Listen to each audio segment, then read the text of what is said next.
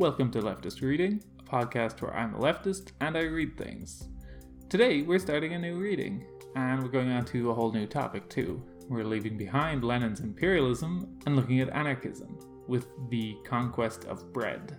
This is a field I know extremely little about, even more so than broadly socialist communist theory from before, so I'm very interested in finding out what this is actually about and challenging preconceived notions of what the idea of anarchy is. So let's get started on finding that out. The first reading. The Conquest of Bread by Peter Kropotkin. Chapter 1. Our Riches. Section 1. The human race has traveled a long way, since those remote ages when men fashioned their rude implements of flint and lived on the precarious spoils of hunting, leaving to their children, for their only heritage, a shelter beneath the rocks, some poor utensils, and nature, vast, unknown, and terrific, with whom they had to fight for their wretched existence. During the long succession of agitated ages which have elapsed since, mankind has nevertheless amassed untold treasures. It has cleared the land, dried the marshes, hewn down forests, made roads, pierced mountains. It has been building, inventing, observing, reasoning.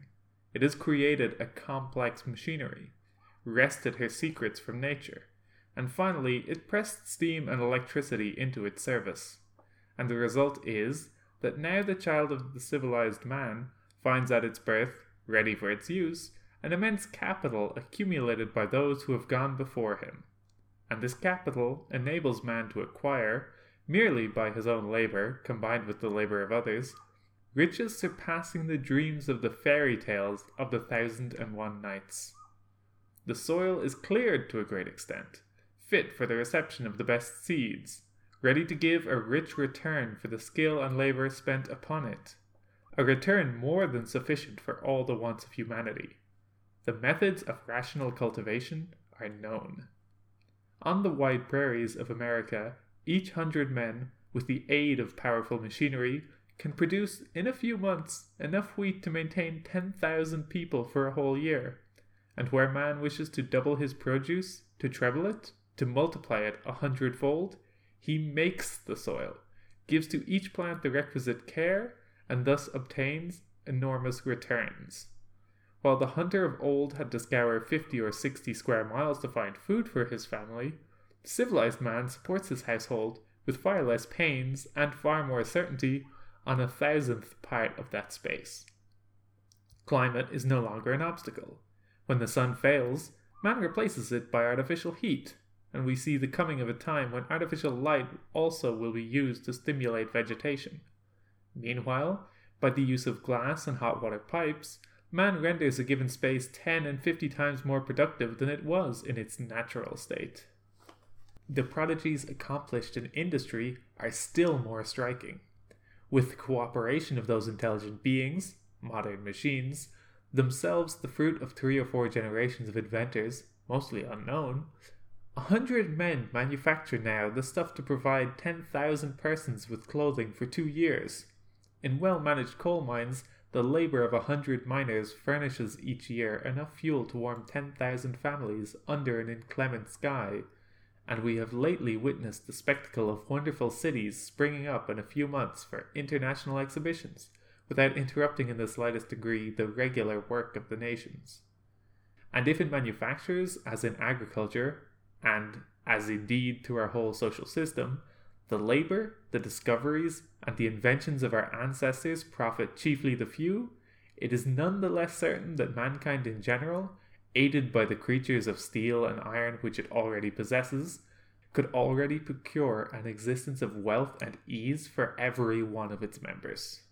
Truly, we are rich, far richer than we think, rich in what we already possess, richer still in the possibilities of production, of our actual mechanical outfit, richest of all in what we might win from our soil, from our manufactures, from our science, from our technical knowledge, were they but to be applied to bring about the well-being of all.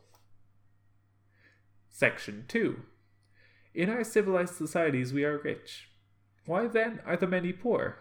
Why this painful drudgery for the masses?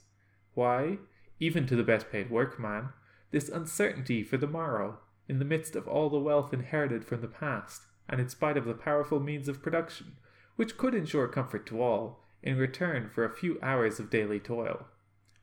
The socialists have said it and repeated it unwearyingly. Daily they reiterate it, demonstrating it by arguments taken from all the sciences. It is because all that is necessary for production, the land, the mines, the highways, machinery, food, shelter, education, knowledge, all have been seized by the few in the course of that long story of robbery, enforced migration and wars, of ignorance and oppression, which has been the life of the human race before it had learned to subdue the forces of nature. It is because, taking advantage of alleged rights acquired in the past, these few appropriate today 2/3 of the products of human labor, and then squander them in the most stupid and shameful way.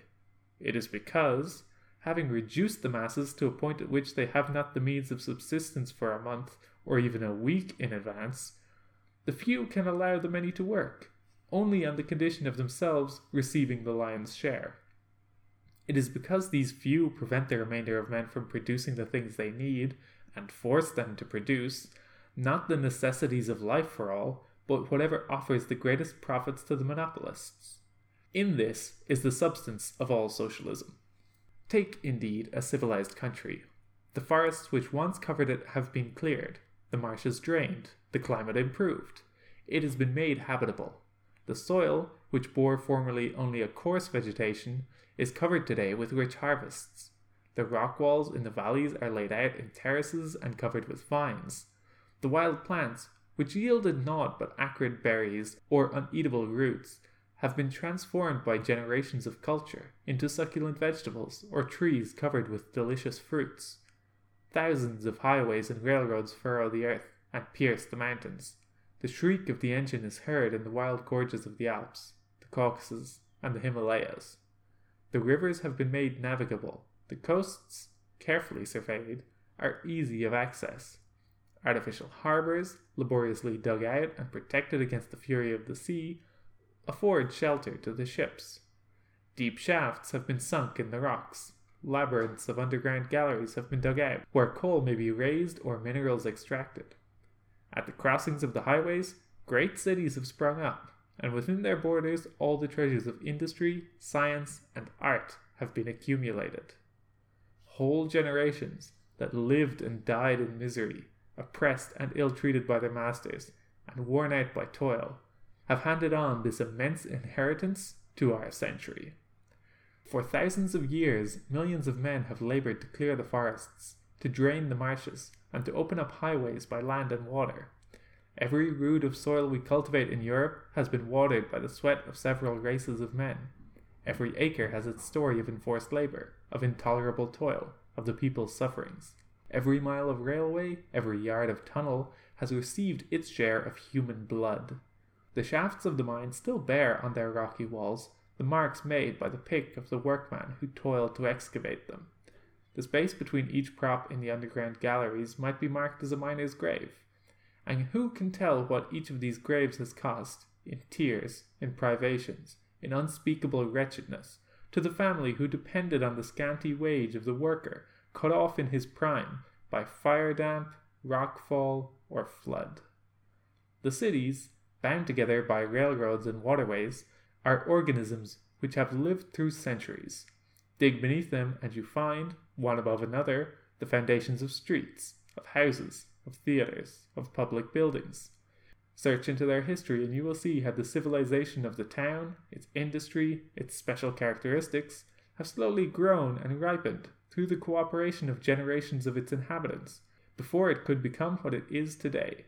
And even today, the value of each dwelling, factory, and warehouse, which has been created by the accumulated labor of the millions of workers, now dead and buried, is only maintained by the very presence and labor of legions of the men who now inhabit that special corner of the globe. Each of the atoms composing what we call the wealth of nations owes its value to the fact that it is a part of the great whole. What would a London dockyard or a great Paris warehouse be if they were not situated in these great centers of international commerce? What would become of our mines, our factories, our workshops, and our railways without the immense quantities of merchandise transported every day by sea and land? Millions of human beings have labored to create this civilization on which we pride ourselves today. Other millions, scattered through the globe, labor to maintain it. Without them, nothing would be left in 50 years but ruins. There is not even a thought or an invention which is not common property, born of the past and the present. Thousands of inventors, known and unknown, who have died in poverty, have cooperated in the invention of each of these machines, which embody the genius of man. Thousands of writers, of poets, of scholars, have labored to increase knowledge, to dissipate error, and to create that atmosphere of scientific thought, without which the marvels of our century could never have appeared. And these thousands of philosophers, of poets, of scholars, of inventors, have themselves been supported by the labor of past centuries. They have been upheld and nourished through life, both physically and mentally, by legions of workers and craftsmen of all sorts. They have drawn their motive force from the environment. The genius of Seguin, a Mayer, a Grove, has certainly done more to launch industry in new directions than all the capitalists in the world. But men of genius are themselves the children of industry as well as of science. Not until thousands of steam engines had been working for years before all eyes, constantly transforming heat into dynamic force, and this force into sound, light, and electricity, could the insight of genius proclaim the mechanical origin and the unity of the physical forces. And if we, children of the 19th century, have at least grasped this idea, if we know now how to apply it, it is again because daily experience has prepared the way. The thinkers of the 18th century saw and declared it, but the idea remained undeveloped, because the 18th century had not grown up like ours, side by side with the steam engine. Imagine the decades that might have passed while we remained in ignorance of this law, which has revolutionized modern industry. Had Watt not found at Soho skilled workmen to embody his ideas in metal, bringing all the parts of his engine to perfection, so that steam, pent in a complete mechanism and rendered more docile than a horse, more manageable than water, became at last the very soul of modern industry. Every machine has had the same history, a long record of sleepless nights and of poverty, of disillusions and of joys, of partial improvements discovered by several generations of nameless workers, who have added to the original invention these little nothings, without which the most fertile idea would remain fruitless. More than that, every new invention is a synthesis, the resultant of innumerable inventions which have preceded it in the vast field of mechanics and industry. Science and industry, knowledge and application, discovery and practical realization, leading to new discoveries. Cunning of brain and of hand, toil of mind and muscle, all work together. Each discovery, each advance, each increase in the sum of human riches owes its being to the physical and mental travail of the past and the present. By what right then can any one whatever appropriate the least morsel of this immense whole and say, "This is mine, not yours"? Section 3. It has come about, however, in the course of the ages traversed by the human race, that all that enables man to produce and to increase his power of production has been seized by the few. Sometime, perhaps, we will relate how this came to pass. For the present, let it suffice to state the fact and analyze its consequences. Today the soil, which actually owes its value to the needs of an ever-increasing population, belongs to a minority who prevent the people from cultivating it, or do not allow them to cultivate it according to modern methods. The mines, though they represent the labor of several generations, and derive their sole value from the requirements of the industry of a nation and the density of the population, the mines also belong to the few, and these few restrict the output of coal, or prevent it entirely, if they find more profitable investments for their capital. Machinery, too, has become the exclusive property of the few, and even when a machine incontestably represents the improvements added to the original rough invention by 3 or 4 generations of workers, it nonetheless belongs to a few owners. And if the descendants of the very inventor who constructed the first machine for lace making a century ago were to present themselves today in a lace factory at Bâle or Nottingham and to claim their rights, they would be told, "Hands off. This machine is not yours." And they would be shot down if they attempted to take possession of it. The railways, which would be useless as so much old iron without the teeming population of Europe, its industry, its commerce, and its marts, belong to a few shareholders, ignorant perhaps of the whereabouts of the lines of rails which yield them revenues greater than those of medieval kings. And if the children of those who perished by thousands while excavating the railway cuttings and tunnels were to assemble one day, crowding in their rags and hunger, to demand bread from the shareholders, they would be met with bayonets and grape shot to disperse them and safeguard vested interests. In virtue of this monstrous system, the son of the worker, on entering life, finds no field which he may till, no machine which he may tend, no mine in which he may dig, without accepting to leave a great part of that he will produce to a master. He must sell his labour for a scant and uncertain wage. His father and his grandfather have toiled to drain this field, to build this mill, to perfect this machine. They gave to the work the full measure of their strength, and what more could they give? But their heir comes into the world poorer than the lowest savage. If he obtains leave to till the fields, it is on condition of surrendering a quarter of the produce to his master, and another quarter to the government and the middlemen. And this tax, levied on him by the state, the capitalist, the lord of the manor, and the middleman, is always increasing. It rarely leaves him the power to improve his system of culture.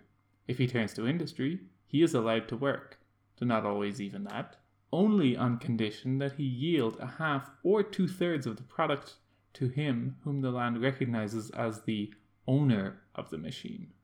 We cry shame on the feudal baron who forbade the peasant to turn a clod of earth unless he surrendered to his lord a fourth of his crop. We called those the barbarous times. But if the forms have changed, the relations have remained the same, and the worker is forced, under the name of free contract, to accept feudal obligations. For, turn where he will, he can find no better conditions. Everything has become private property, and he must accept or die of hunger. The result of this state of things is that all our production tends in a wrong direction. Enterprise takes no thought for the needs of the community. Its only aim is to increase the gains of the speculator. Hence the constant fluctuations of trade, the periodical industrial crises, each of which throws scores of thousands of workers on the streets. The working people cannot purchase with their wages the wealth which they have produced, and industry seeks foreign markets along the moneyed classes of other nations. In the East, in Africa, everywhere. In Egypt, Tonkin, or the Congo, the European is thus bound to promote the growth of serfdom, and so he does. But soon he finds that everywhere there are similar competitors. All the nations evolve on the same lines, and wars, perpetual wars, break out for the right of precedence in the market. Wars for the possession of the East, wars for the empire of the sea, wars to impose duties on imports and to dictate conditions to neighboring states. Wars against those blacks who revolt. The roar of the cannon never ceases in the world. Whole races are massacred, and states of Europe spend 1/3 of their budgets in armaments. And we know how heavily these taxes fall on the workers. Education still remains the privilege of a small minority, for it is idle to talk of education when the workman's child is forced, at the age of 13, to go down into the mine or to help his father on the farm. It is idle to talk of studying to the worker who comes home in the evening, wearied by excessive toil and its brutalizing atmosphere. Society is thus bound to remain divided into two hostile camps, and in such conditions, freedom is a vain word. The radical begins by demanding a greater extension of political rights, but he soon sees that the breath of liberty leads to the uplifting of the proletariat, and then he turns around, changes his opinions, and reverts to repressive legislation and government by the sword. A vast array of courts, judges, executioners, policemen, and gaolers is needed to uphold these privileges, and this array gives rise in its turn to a whole system of espionage, of false witness, of spies, of threats, and corruption. The system under which we live checks in its turn the growth of the social sentiment. We all know that without uprightness, without self-respect, without sympathy and mutual aid, humankind must perish, as perish the few races of animals living by rapine, or the slave-keeping ants. But such ideas are not to the taste of the ruling classes, and they have elaborated a whole system of pseudoscience to teach the contrary. Fine sermons have been preached on the text that those who should share with those who have not, but he who would carry out this principle would be speedily informed that these beautiful sentiments are all very well in poetry, but not in practice. To lie is to degrade and besmirch oneself, we say, and yet all civilized life becomes one huge lie.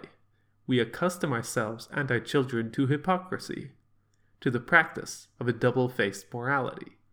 And since the brain is ill at ease among lies, we cheat ourselves with sophistry.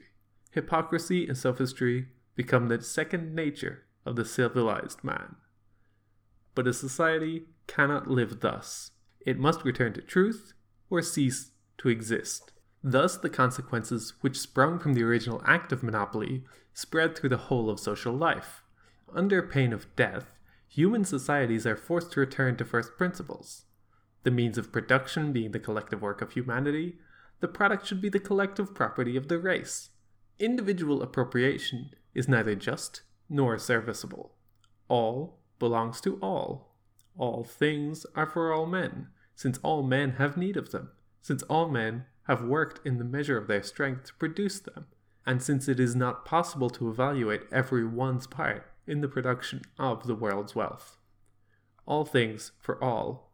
Here is an immense stock of tools and implements.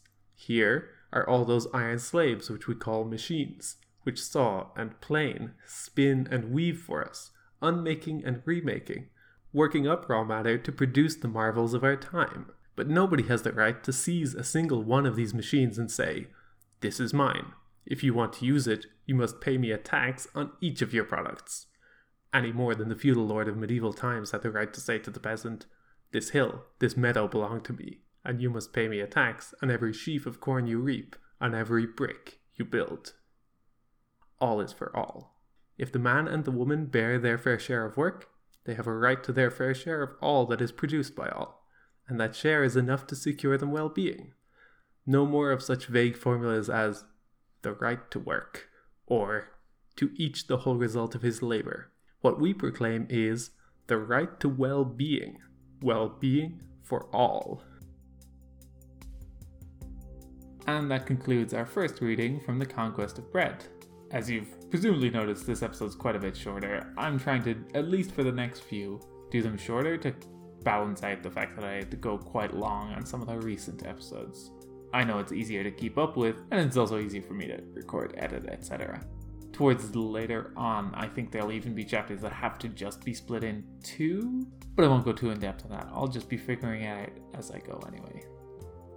If you have any questions, corrections, suggestions, etc., you can email leftistreading@gmail.com or contact the show on Twitter @leftistreading.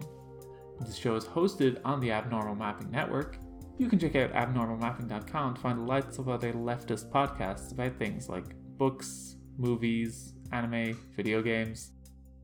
Our intro and outro music is Decisions by Eric Medias. You can find it and more of his work at soundimage.org. And that's all for this week. Thank you for listening, and keep reading.